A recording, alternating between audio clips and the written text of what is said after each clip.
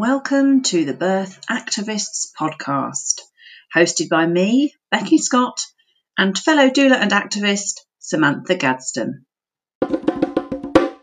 Good morning, Samantha Gadsden. Morning, Becky. How are you today? Fine, thank you. How are you? Good, I'm good, thank you. Today we have the lovely Maddie McMahon with us. Good morning, Maddie. Good morning. How are you today? I'm all right. It's raining, which is Yay. absolutely brilliant. Yes, we've been needing rain the last few days. It's just been far too hot, hasn't it? Mm-hmm. So for those of you that don't know Maddie is a doula based in Cambridge. That's obviously not all you do, Maddie, I know. Would you like to just tell us a little bit more about, all the things you're involved in? Okay. So I've been a doula for 17 years. I always know how long I've been a doula because it's as long as my youngest daughter has been alive.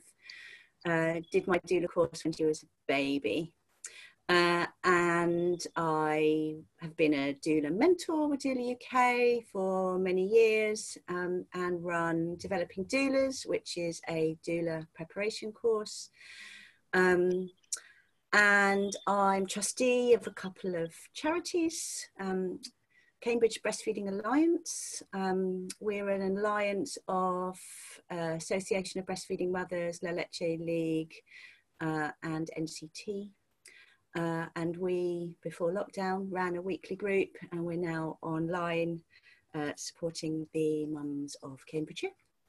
And I'm also trustee of the embarrassingly named Maddie's Miracle charity, which is a charity that is aiming to have some mobile breastfeeding support vans to travel around the country to provide breastfeeding and parenting support to people in geographical areas where it's difficult for them to access face-to-face support, or in areas where, of poverty and deprivation. And during lockdown, obviously, that's not possible either. So we're running a support group where people all over the country can have free Zoom sessions, breastfeeding support with breastfeeding counsellors. So I should say I am also a breastfeeding counsellor and have been for nearly as long as I've been a doula with the wonderful Association of Breastfeeding Mothers.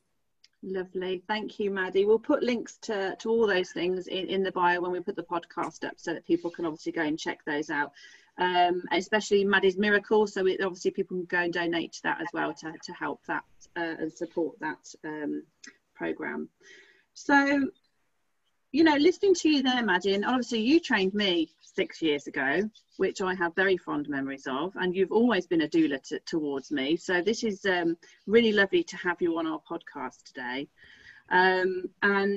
So obviously we're the birth activists, so you would think that we were talking about births, but actually what you've come on to talk to us today is about your personal experience of cancer. And you've released your blog recently, The Eye of the Storm, Ocular, Melanoma, and Melanoma, Maternity Care, and Me. It's a mouthful to get your mouth round in the morning. Sorry about that. That's all right. And so, I would like you just to sort of maybe give us a little bit of an idea as to what sort of drew you to write this blog. And then we can maybe talk about how this does relate to maternity care. Okay. I think obviously at the beginning, I wasn't thinking about maternity care. I was thinking about me. I was absolutely petrified. Just to make it clear for the listeners, I have what's called ocular melanoma, which is an umbrella term for tumours that can be in various parts of the eye. Mine is behind the retina. And it was found because I was getting visual disturbances, and I went to A&E, and they sent me to the eye clinic at Addenbrooke's in Cambridge, which was where it was found. And obviously, when someone says tumour, your whole world falls apart. And so I was then sort of swept into the conveyor belt of cancer care, which in the NHS, I have to say, is efficient. In terms of it is a rule that you have to be seen and properly diagnosed within 2 weeks, and treatment has to start within a certain number of weeks after that. And all of that worked seamlessly for me despite COVID-19. So I have a lot to be grateful for. But as I started to go through the waiting and the treatment and the desire for information about my condition and the prognosis and what was going to happen to me and the chances of metastasis, which is the posh word for the cancer spreading around your body. With this particular cancer, the risk is mostly to your liver, but for some people, the lungs and skin, as it's a melanoma. I started to realise that I was beginning to experience a lot of the same things that my doula clients complain about. And that really started me thinking about the fact that actually our activism, all the stuff that we want to achieve for maternity services, a lot of it is NHS wide. And it got me thinking about why that might be, and that it's not just as simple as throw more money at the NHS and it will provide the holistic care that we want for people. It goes a bit deeper than that. And so I started getting really passionate about telling the world what I felt I'd been missing out on as a patient. And of course, I'm a writer. That's what I do to process my thoughts and feelings. So it was logical for me to write that blog, and it felt really cathartic because it felt like Maddie getting back to normal. I hadn't written a word since my diagnosis, so it was a symbolic act for me personally as well. Yes, like you've just said, a lot of the things that you experience then is what our clients experience when they're accessing services. And so what's become apparent then from what you've said is that it's not just maternity services, it's the whole of the health service. And, from accessing it to treatment to aftercare. Do you want to maybe just give us an idea of some examples of where that happened for you? So, for example, that first sort of contact, those first appointments. Well, I think the biggest thing for me was signposting, or the lack of. So I had to find the charity that is the patient support group for ocular melanoma by myself, by Googling, and that wouldn't necessarily have occurred to me unless I was a doula and had learned that for most conditions there is a patient support group that's often a charity.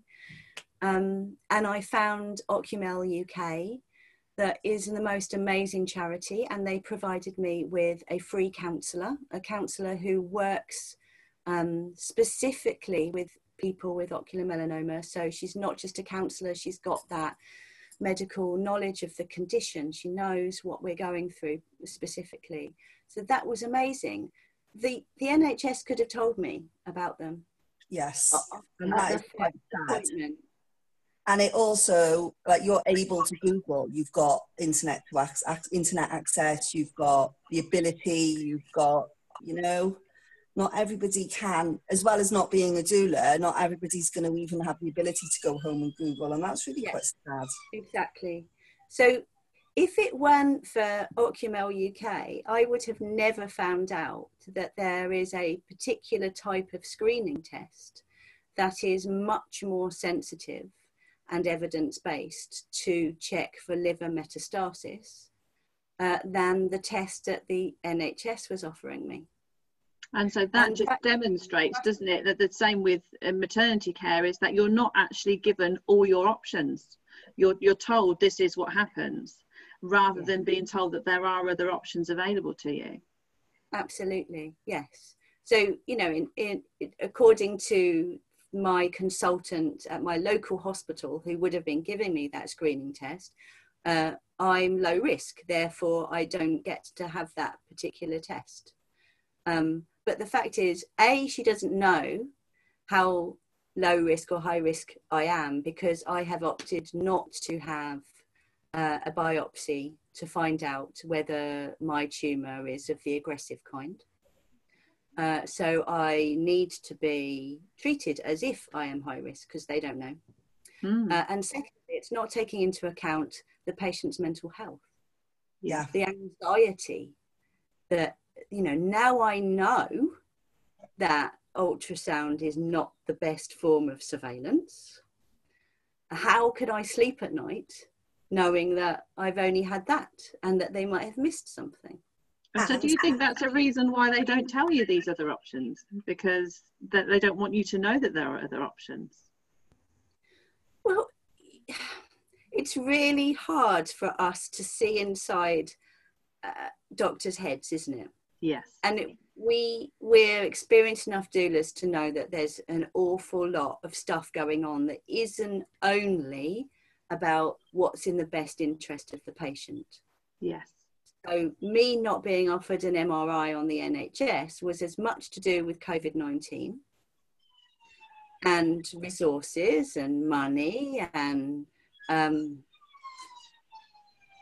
local guidelines, you know, things written on bits of paper by doctors in this hospital without necessarily taking into account nice guidance or the most up-to-date evidence. And I think the point is, sorry, Sam, you go. I wonder sometimes, you know, I say to people, something that's been coming up quite recently in the home birth group is low waters. And I say, it's come up a number of times, so I'm not identifying anybody because it's a common thread. And I say, well, if you drink 2 to 2.5 litres of water, your waters might come back up, especially in this heat. Oh, my doctor said no. The consultant said no. And I think, is the consultant that stupid that he doesn't know there are options? Or is he just lying? Like which way round is it? Are they not telling the truth? Or do they not know? Either one isn't brilliant, but I don't even know anymore if they actually know it. No, I don't know either. I have absolutely no idea. Yeah. You know, I had to send YouTube videos of expert researchers in the field talking at conferences to doctors to try and get them to give me the test that I wanted, but it didn't work. And in the end, I went private, and I shouldn't have had to. No. You shouldn't, absolutely. I think and also we all know that, you know, the decisions we make are only as good as the information we have at the time. So, you know, that doesn't put doctors in a great light, because if they haven't got any other information that, you know, other than what they're currently using, then that obviously, you know, raises a few red flags there. But, you know, it's really not down to the patient to go and look for the evidence and, you know, see what else there is out there. You know, even if it's not provided on the NHS service, really they should be able to give you that all-round sort of you know, all the resources that you need to be able to make a decision going forward with your treatment. Exactly. And I think that's, you know, I accept that there is a personality type. You know, we've all had clients who feel safe when they're on the conveyor belt. Yeah. And they don't want information, and they don't want to question, and they just want to relax into the arms of the NHS. Yeah. And they feel safe in that kind of situation. But I think doctors need to accept that not all of us have that personality, and that telling patients not to Google is paternalistic and patronising, because we're going to. Yes. When do they say we're going to go home and Google? And I absolutely understand where they're coming from. Some of the things that I have read, I wish I hadn't. Mm-hmm. and I am not medical or scientific enough to interpret what I've read, to individualize it for my situation.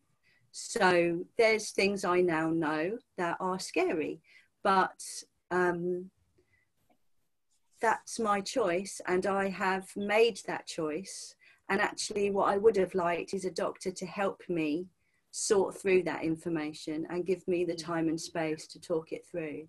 Yeah, and one of those things that would help that then, Maddie, would be having, you know, one person, one healthcare professional that you can build that relationship with, like, you know, us as doulas and birth workers, we're there as that continuous person during that journey with the couple or the birthing person.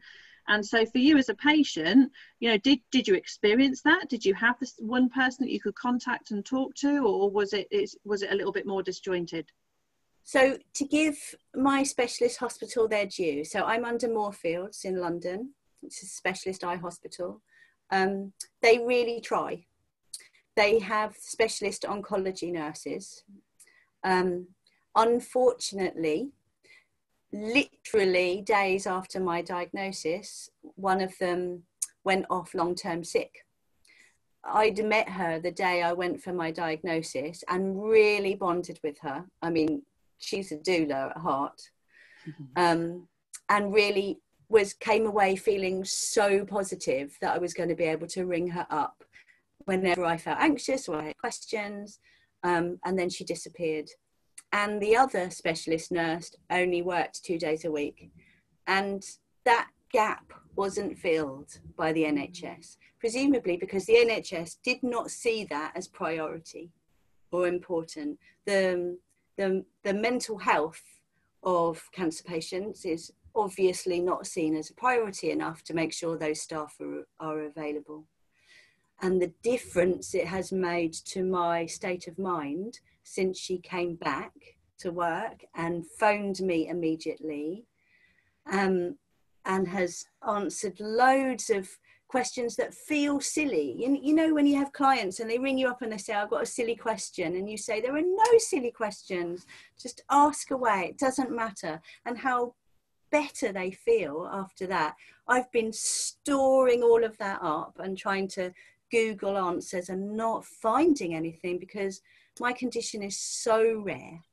It's less than 5 in a million. Wow. There's very little online about it. So for her to come back and be a listening ear, that's all she was a listening ear. So no, I haven't had that.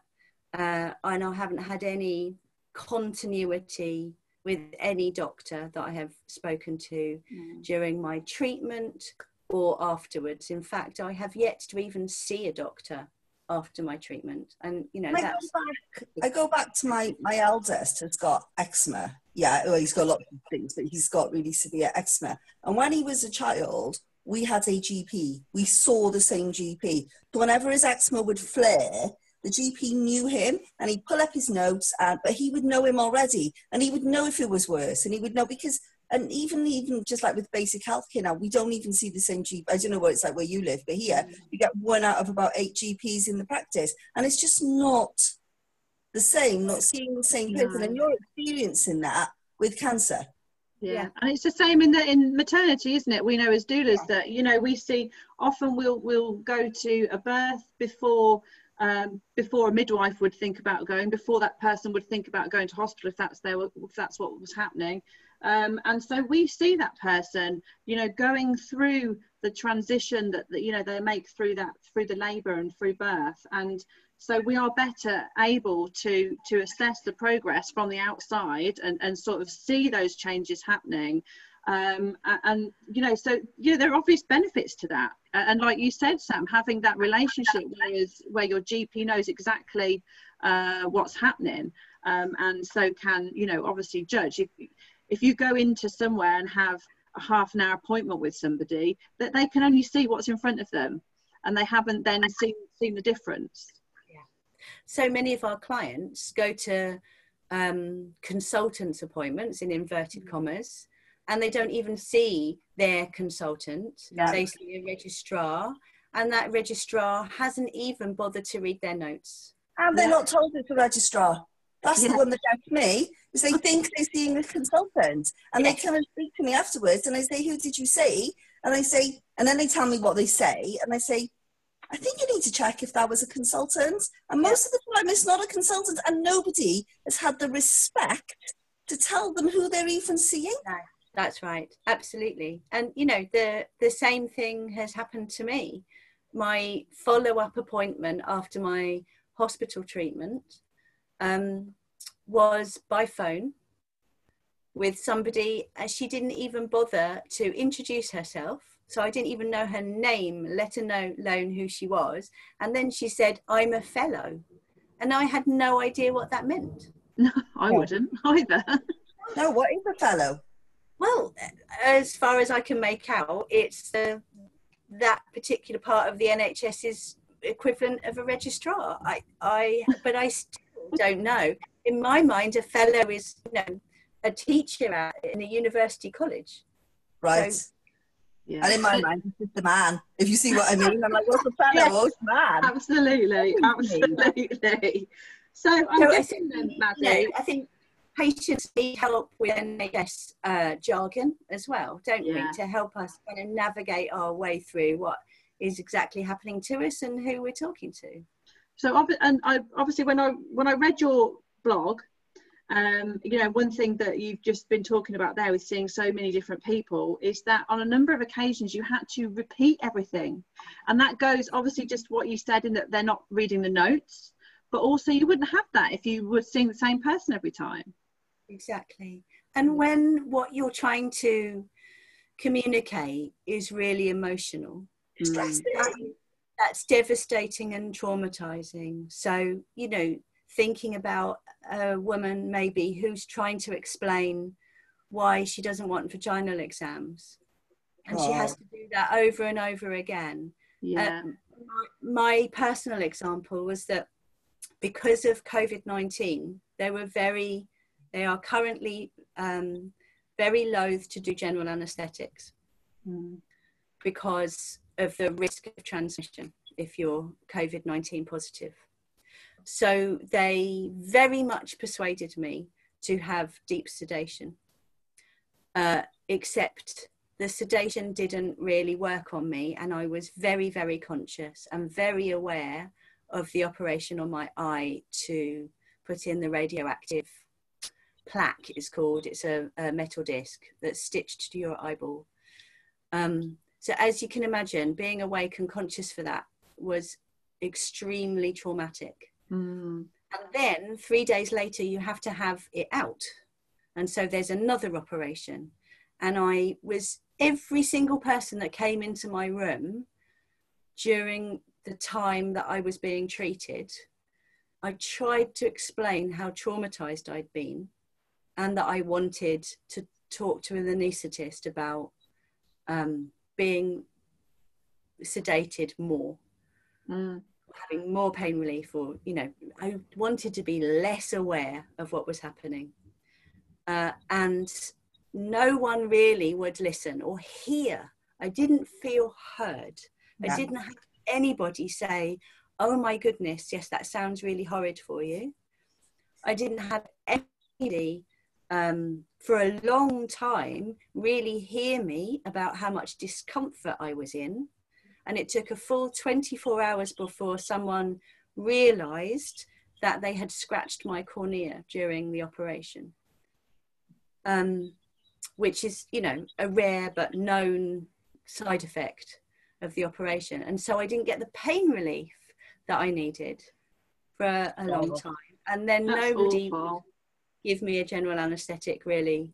Well, it was just like what we see with our clients. It was emotional coercion. So yes, you can have a general anaesthetic, but your husband's on his way to come and get you, and then you wouldn't be able to go home tonight with your husband. To have general anaesthetic. You have to stay another night, and so then you're emotionally kind of pushed towards. And of course, the second operation was even worse, because this time I could actually even see the instruments coming towards my eye. And you knew as well. So you knew about the pain from last time. So you got that additional. Yeah.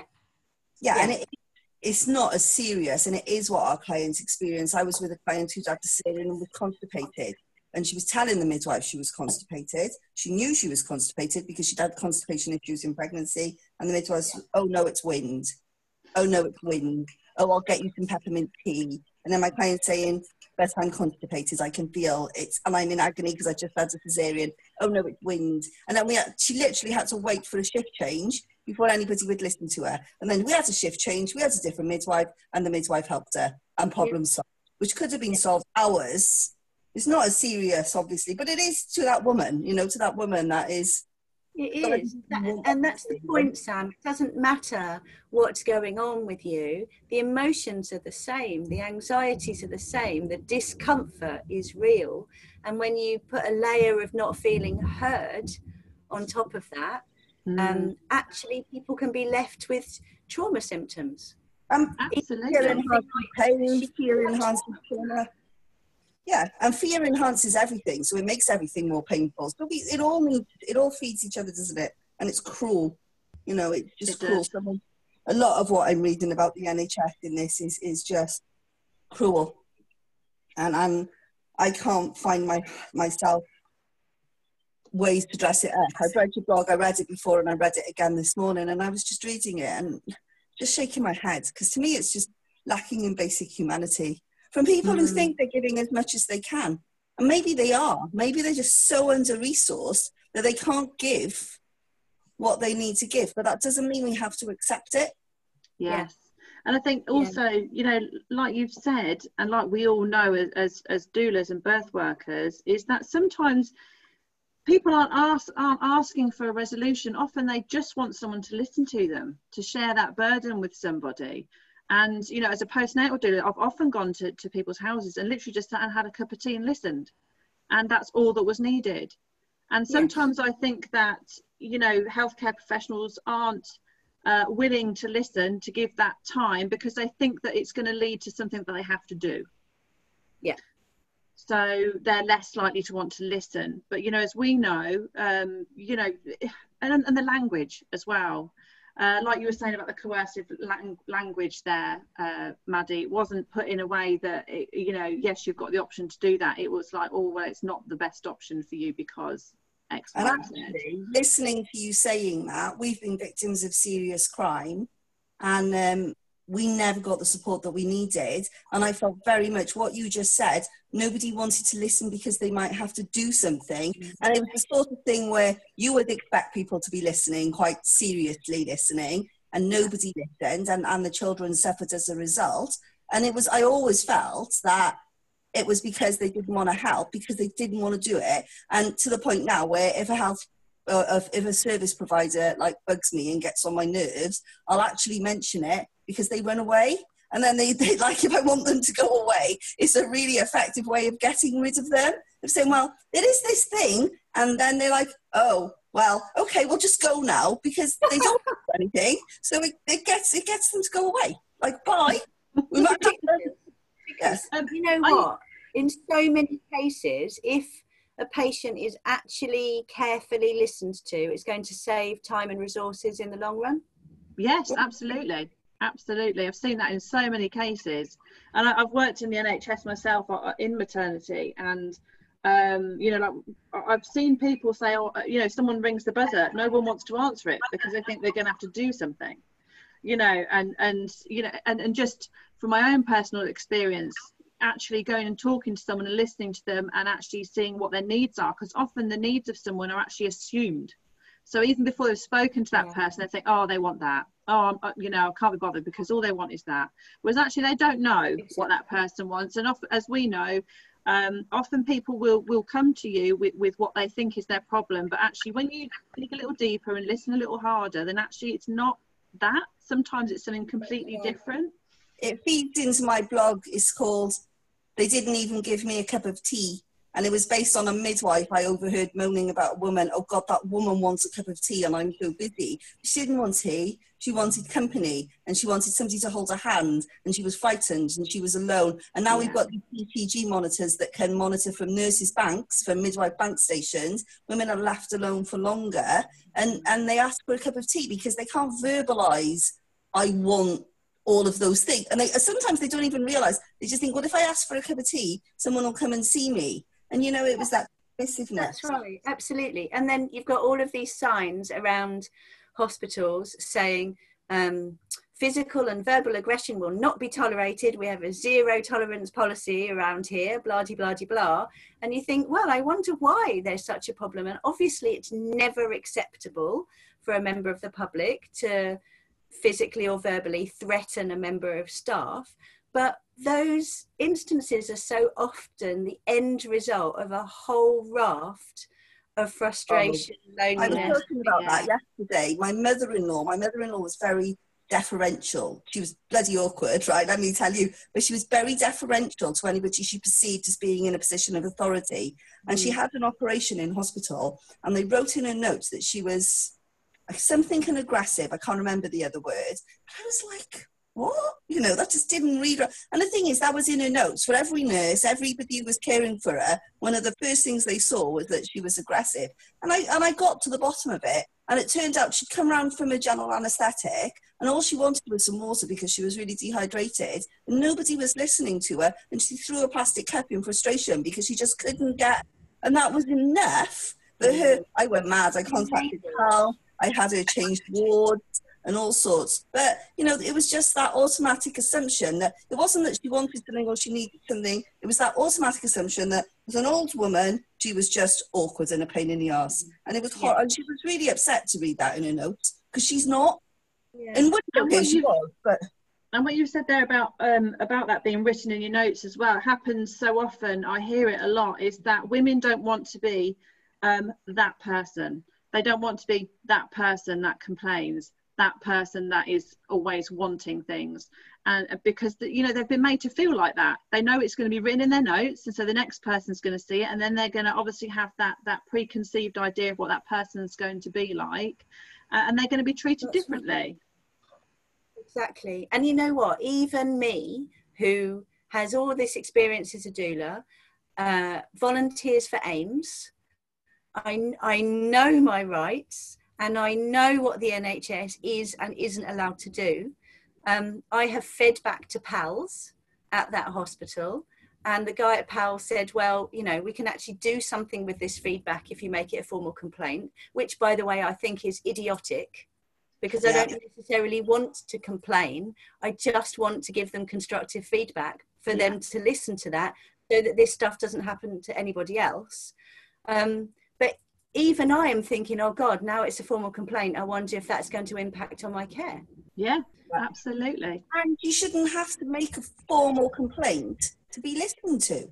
No. And the complaint process is long and arduous and difficult, and we all know that it usually ends up in that sort of friendly NHS and not really getting very far. So And I also think I'm sorry you feel that way. Yeah. AIMS, for anybody listening who doesn't know, is the Association for Improvement in Maternity Services. And we'll definitely put a link in there for that one. Okay, so you touched earlier as well on your sort of your mental health, you know, from the point when you were diagnosed through your treatment, and obviously you're in the aftercare sort of stages right now. You know, I think it's very much the same in birth, and you've said this in your blog, is that when you go into hospital and you have a treatment, the sort of focus is on the pathology. And it's not looking at that person's mental health. It's not looking at them in a holistic way as an individual. And so, you know, that can have, we know there's a really close, you know, connection between mind and body, and that, you know, mental health is affected by your physical, and your physical is affected by your mental health. It's all interconnected, and we know that mental health is really important. So, yeah, the fact that when you go to hospital, whether it's maternity or for any other kind of treatment, you're looked at as a body, really. Yeah. And I think, you know, what you've said, Maddie, is, you know, it's the same in maternity. Women are looked at as a vessel. Literally a vessel. And I talk about this a lot. The only performance indicator really that anybody cares about is stillbirth.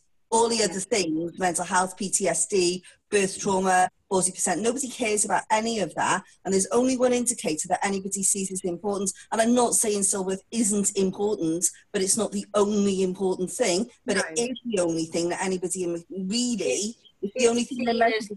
The pinnacle, isn't it? From it seems like, from the NHS's point of view, maternity services, the pinnacle of their aspirations is an alive mother and an alive baby. Mm-hmm. And obviously, as birth activists, we're saying, no, that's the bare minimum that we should be expecting from the NHS. Yeah. And I definitely feel the same way, you know, like just like so many of our clients feel like a uterus on legs. Yeah. I felt like I'm an eye with a body attached. And everyone's just interested in that and not in anything else. So along with, I have to say, the great way that I was spoken to by the consultant at Moorfields when I was diagnosed, he was very calm. He was very positive about the prognosis for my treatment. I came away feeling very, very reassured. But in retrospect, I really could have done with a bit more talk about health and what I could be doing. Yeah. So rather than just sitting on my sofa at home waiting to go back for treatment, what could I be doing in the meantime for my mental and physical health?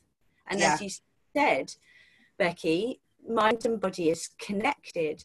He very fleetingly said that in his opinion, people with a positive attitude had better outcomes, which was great.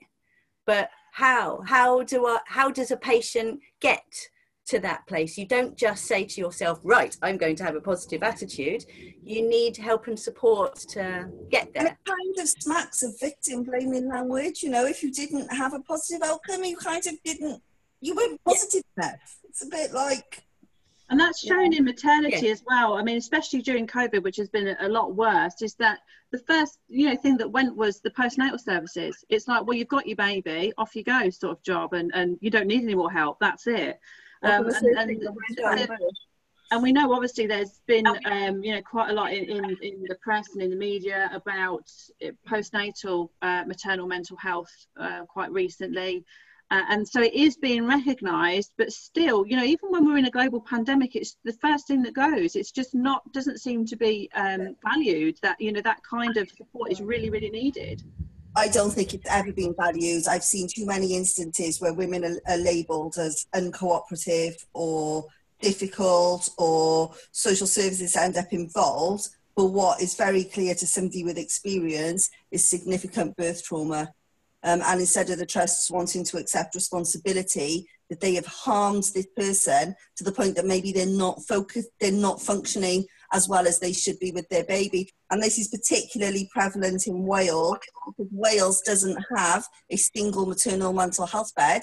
So all of our women who need to be in have to be sent out, not just out of our county, but out of our country into England. We have women sent all over the place. We've got an arrangement with Bristol, but if you're in North Wales, Bristol is like literally the other side of the UK. Our women are separated from their babies, or at the very least they're separated from their families. And of course, when you're talking about an out-of-country placement, it's over £40,000-50,000. Nobody wants to do it, so those women do not get the care that they need, and then they get offered birth afterthoughts. And it's like... So it's about, for me, this thought process is about helping people to express their normal physiology as well as addressing the pathology. So, if you've got a woman with pregnancy complications who we all accept would probably be safer in a labour ward with doctors outside the door, or with, who's carrying a baby who they know is possibly going to need NICU care afterwards, after birth. Of course, we need that extra medical surveillance there, but it does not mean that we cannot talk to that woman and have the staff support her to express normality as much as possible if she wants to. So with your partner, like severe gestational diabetes, for example, it doesn't necessarily mean that you have to be lying on your back in a bed in delivery unit. Yeah. She can without your partner, do all these things. So we need to be bringing home birth and birth centre birth into our obstetric units, Yeah. so that we can talk about health and normality as well as pathology. I think that the point there is that when you talk about harming somebody, you know, whether it's more societal rather than just healthcare, is that it's seen as physical. Well, People don't talk about harm in terms of harming someone, you know, on a mental side of things. No, and legally speaking, that really doesn't exist, does it? You know, you wouldn't get any legal firms taking on a woman to sue the NHS for mental harm. No, well, I think the NHS is able to hide behind that. I think the fact that it's all individual trusts. So, for example, inducing somebody for a big baby that's not big. So that, you know, and one of the examples I shared a couple of months ago, the baby was 13 weeks old before it reached its estimated birth weight. And, you know, if we could take a class action with all of those people who are harmed emotionally and physically through this, but we can't because it's one trust here and one trust there and one trust the other. I know. I have such split feelings about litigation because, you know, on one level I hear you, Sam. I sometimes feel like if everyone who's had their breastfeeding relationship sabotaged or their birth sabotaged sued, you know, we'd quickly get a different perspective. But on the other level, you know, a lot of the over-intervention that we campaign against is defensive practice because they're worried about being sued. Because in a court of law, your defense is that you did something, not that you sat on your hands and let that woman's physiology play out as nature intended. But if they were actually sued for the harm that they do by doing, because I used to think like you, we shouldn't sue the NHS, but to be honest, I'm reading too much now where they're causing too much harm and never being held to account and kind of, oh, well, you've got a healthy baby. And the thing that frustrates me the most is the number of people I've supported with induction and shoulder dystocia, and then they're recommended to have another one when the chances are, and it's not, oh, well, the induction might have caused that. It's, oh, look, we were right. We were right to induce you. And I am getting increasingly... Self-perpetuating, isn't it? Yeah. And then the other thing we haven't mentioned is the disability discrimination. You know, this thing of keeping women with additional needs whose partners are their official carers out of their wards. You know, yes, Maddie, how did it affect you? Because I know that obviously your husband wasn't allowed in for a lot of the time as well. How did you find that? It was really, really scary. And I remember actually sitting there thinking, oh my God, this is how it is to be induced at the moment in COVID. So imagine that, and you're in a wheelchair. Yeah. We arrived and he was looked at and said, someone said, what are you doing here? So he had to, they let him settle me in for 5 or 10 minutes and then kicked him out in the ward. I didn't know where I was, who these people were, whether this was where I was going to stay, what was going to happen next, when I was going to have my operation. You know, I was just left to sit in a room by myself. Real lack of communication there then. Exactly. So it was just like how we see in maternity services, the anaesthetist comes in to consent you, and you're just on this conveyor belt.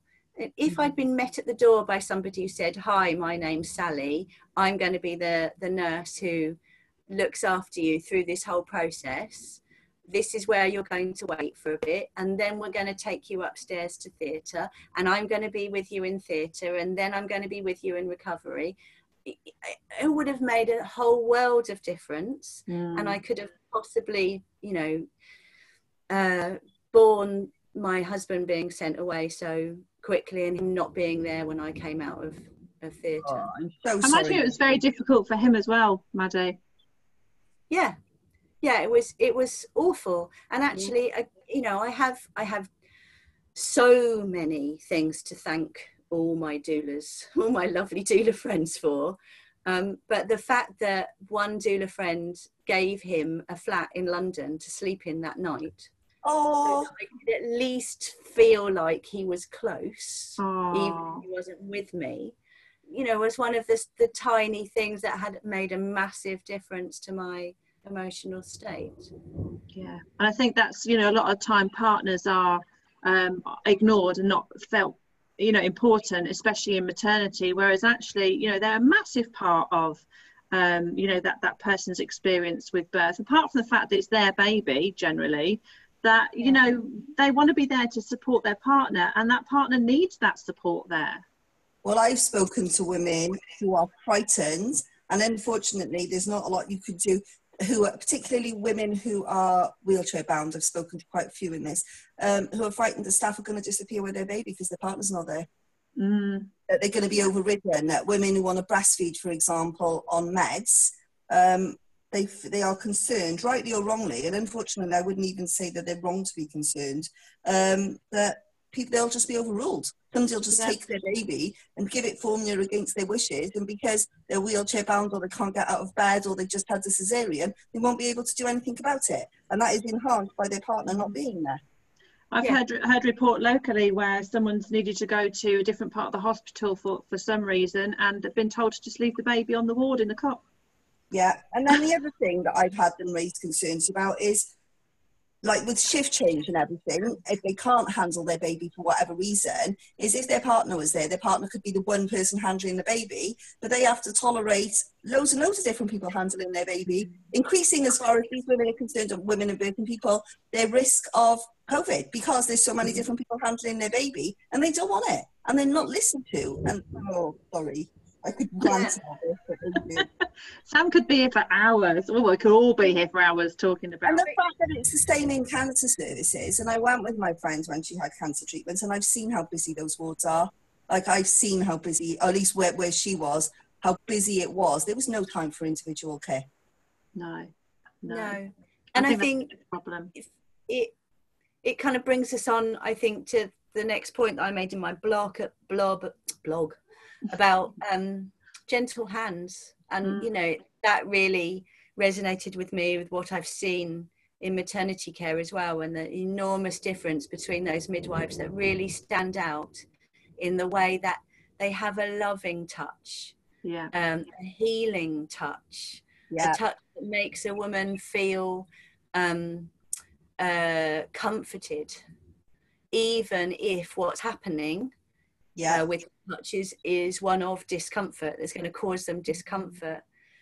So after my operation, because it's a radioactive plaque that's stitched to your eye, you then have a lead plate put over your face, and then a big dressing.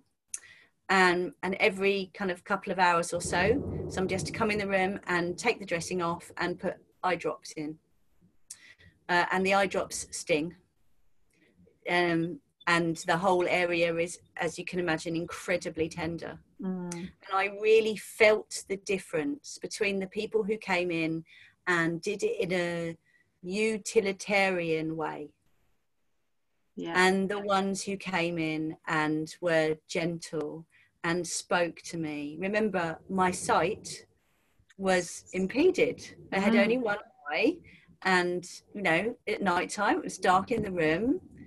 I needed somebody to come in and, is it all right to come in? And my name's so-and-so, and I'm here to put in your eye drops. How are you feeling? Is it okay if I take this dressing off? I'm just going to do it slowly because it's sticky and it hurts this tender area. You tell me if you want me to stop at any time. Is that okay? How's that feeling? I mean, this should be standard, but I had one angel in 3 days who came once and then disappeared, so that must have just been her bank shift or something. The rest of the time it was scary, and I didn't feel like I was special to them. Yeah. Just part of their daily job. Just just like, well, okay, if you have this attitude to your work, why don't you just go and stack shelves in Tesco's? And that, you know, that's, I don't feel like it's too much to ask to feel like you're being touched by your mother. No, absolutely. As you're saying that, Maddie, it's just reminded me of my first birth, and I had a particularly brutal midwife give me a vaginal examination during my induction, and she basically, I was, you know, crying out in pain, and she basically said, well, if you just relaxed, it wouldn't hurt so much, and then walked off. And the next midwife that came in, obviously I was very scared about having another vaginal examination. It was a lovely Chinese lady. She was really, really soft and gentle, and I remember her just saying to me, it's okay, I have little hands. And she was just so gentle, and it wasn't painful at all. I just thought, you know, if that person, that midwife before that, had taken that time to just be a little bit more gentle, a little bit more compassionate and understanding, it wouldn't be half as bad. And, you know, she traumatized that much that I took her name, and it was plastered on my birth plans after that she was in no way to come anywhere near me, or I wouldn't be responsible for my actions.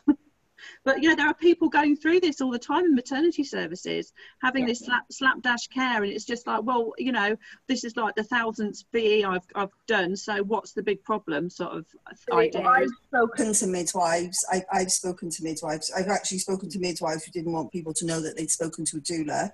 But I've spoken to midwives who have told me that when they got pregnant themselves, and this is where they say it doesn't make any difference if you've had a baby or not, medically, maybe not, but I've spoken to midwives who told me themselves that it wasn't until they got pregnant that they realised how invasive what was being done to women actually was, because they didn't know if they wanted it to happen to them.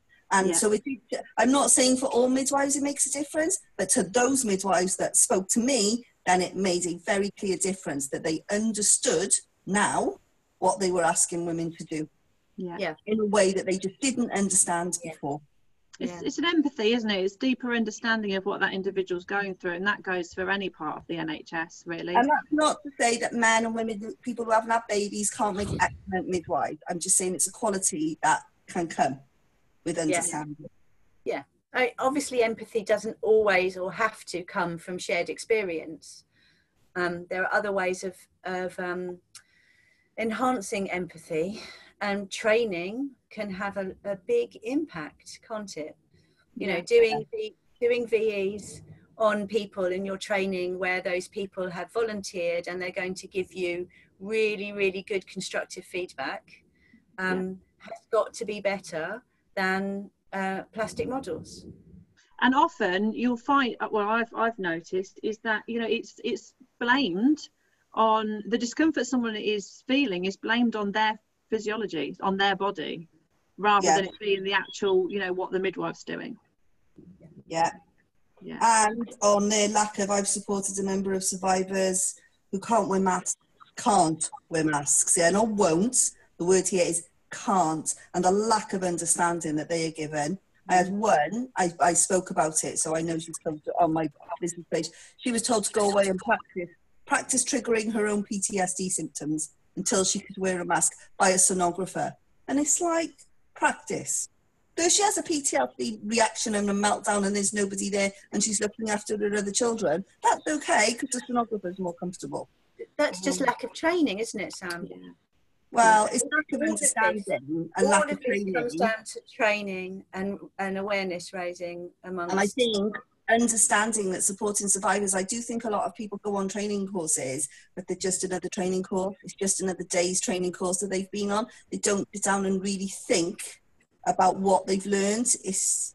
And also they deal with the standard, don't they? The average, the standard. They don't talk about the what ifs and you know, this person's individual experience, that person's individual experience, and that's what's missing from the holistic care. Exactly. And I think that this awareness, especially about survivors, really needs to grow amongst staff, because what I would like everybody to understand is that not every patient goes into the NHS aware that what's happened to her might be triggered by her treatment. It certainly didn't occur to me that having an operation and being in hospital for 3 days, which, you know, has never happened to me other than having babies. I've never been in hospital before. That as a survivor of serious sexual assault, that I would be triggered. Yeah. I didn't know that was what was happening to me when I was in hospital. I didn't understand why I was so scared and so and felt so vulnerable. But it's that lack of being control, violated, right? isn't it? Yeah, and when you don't feel in control, when you feel like somebody else has control over your body. Yeah. While fighting cancer, which to a certain degree is losing control of your own body. Yeah. Yes, absolutely. Yeah, exactly. I mean, that's a trigger in itself, isn't it? You know, you have been invaded Yeah. by something that is not you. Well, yeah, weirdly not you, is part of you. It's very strange. Yeah. It's you, but not you. Yeah. So it sounds, Maddie, that this journey for you has obviously just compounded really what you already knew as a doula in terms of maternity services, but, you know, widened that to, and I guess that's probably why you wanted to come and talk about it, was that it's, you know, it's not just maternity services, it's just healthcare in general at the moment. Absolutely. And of course, you know, that affects our clients often, doesn't it? When they have to access different parts of the hospital during a maternity journey. Yeah. Then there needs to be consistency between the departments. There needs to be sharing of information. There needs to be smooth admin. There needs to be good communication between doctors. And we don't see that happening. And I haven't seen that happening at all. I mean, in the old days, my GP would have phoned me just to say, how are you doing? Yeah. Because he would have heard, presumably, what was going on. He would have had, you know, I mean, he gets copies of letters, but that doesn't actually really give him much information. And goodness knows what he must be thinking, because if he's got a copy of every letter that's been sent to me, then he must be very, very confused, because my admin journey has been ridiculously chaotic, with appointments made and then cancelled, appointments made without telling me. People telling me that I needed face-to-face appointments, and then other people saying, no, you shouldn't be having face-to-face, they should be telephone consultation. It's been absolutely appalling. So, you know, one person really who could be taking an overview of your holistic care is the GP. Yeah. But that doesn't seem to be happening anymore. I guess especially in hospital, really, you're, you know, and all patients, all people that access the services are a hospital number. And, you know, a lot of the systems are automated and are not personalised. So like you said, Maddie, you know, when someone cancels an appointment, you'll automatically get a letter saying it's cancelled, and then, you know, you're either just given another appointment or you have to ring up, and then, you know, and people don't have access. Having worked in the health in a hospital trust, I've worked in admin as well, and I know what it's like. And there is no communication. You know, often when you're writing letters and sending it to people, you don't have access to the rest of the notes, so you don't see all that. You just doing a letter and sending it out to a person, you know, a hospital number, a name and address, and that's it. You don't know anything else. So yeah, it's shocking, really. Like you said, it's just it's confusing, if nothing else, and it just makes that journey and that person's ability to access the services a lot more difficult. Yeah.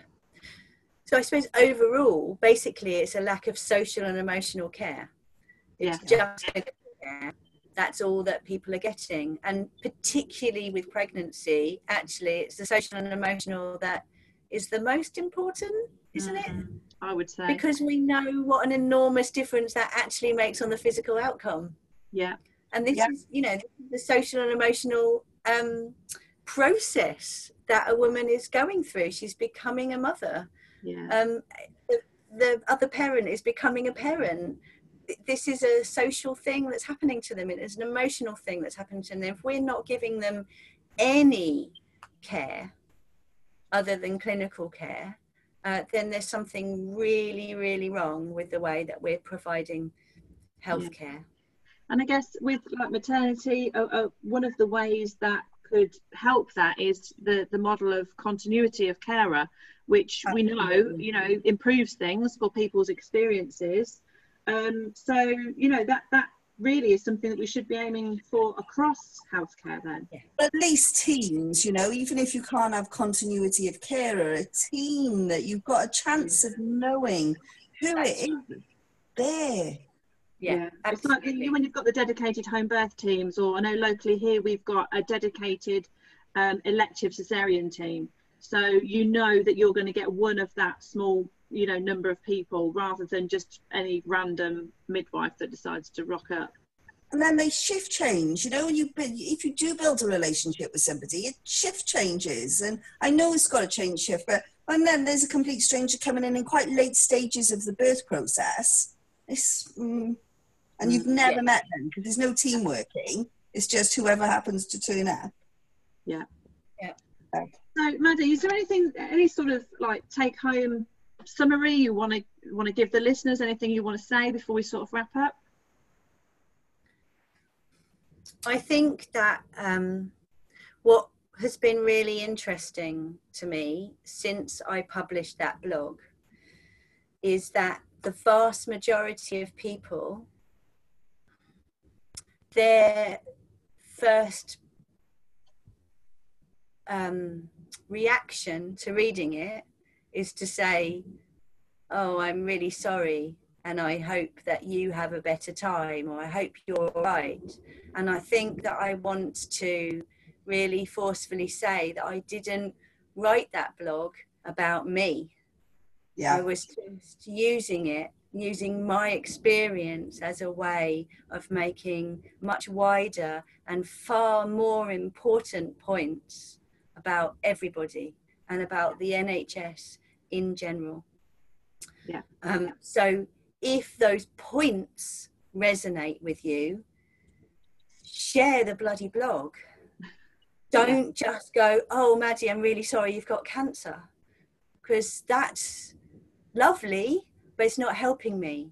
It would help me to feel like going through this shit has some kind of positive outcome for everybody else, and that we start a conversation about improving the NHS and improving the training, and for staff to really think about how they communicate with people. And that's a really powerful message. Yeah, absolutely. Thank you. No, share the bloody blog. It will be shared. We will be putting the link on the podcast and sharing it. Definitely, for anyone listening, it is really well worth the read. A very, very good blog. And share.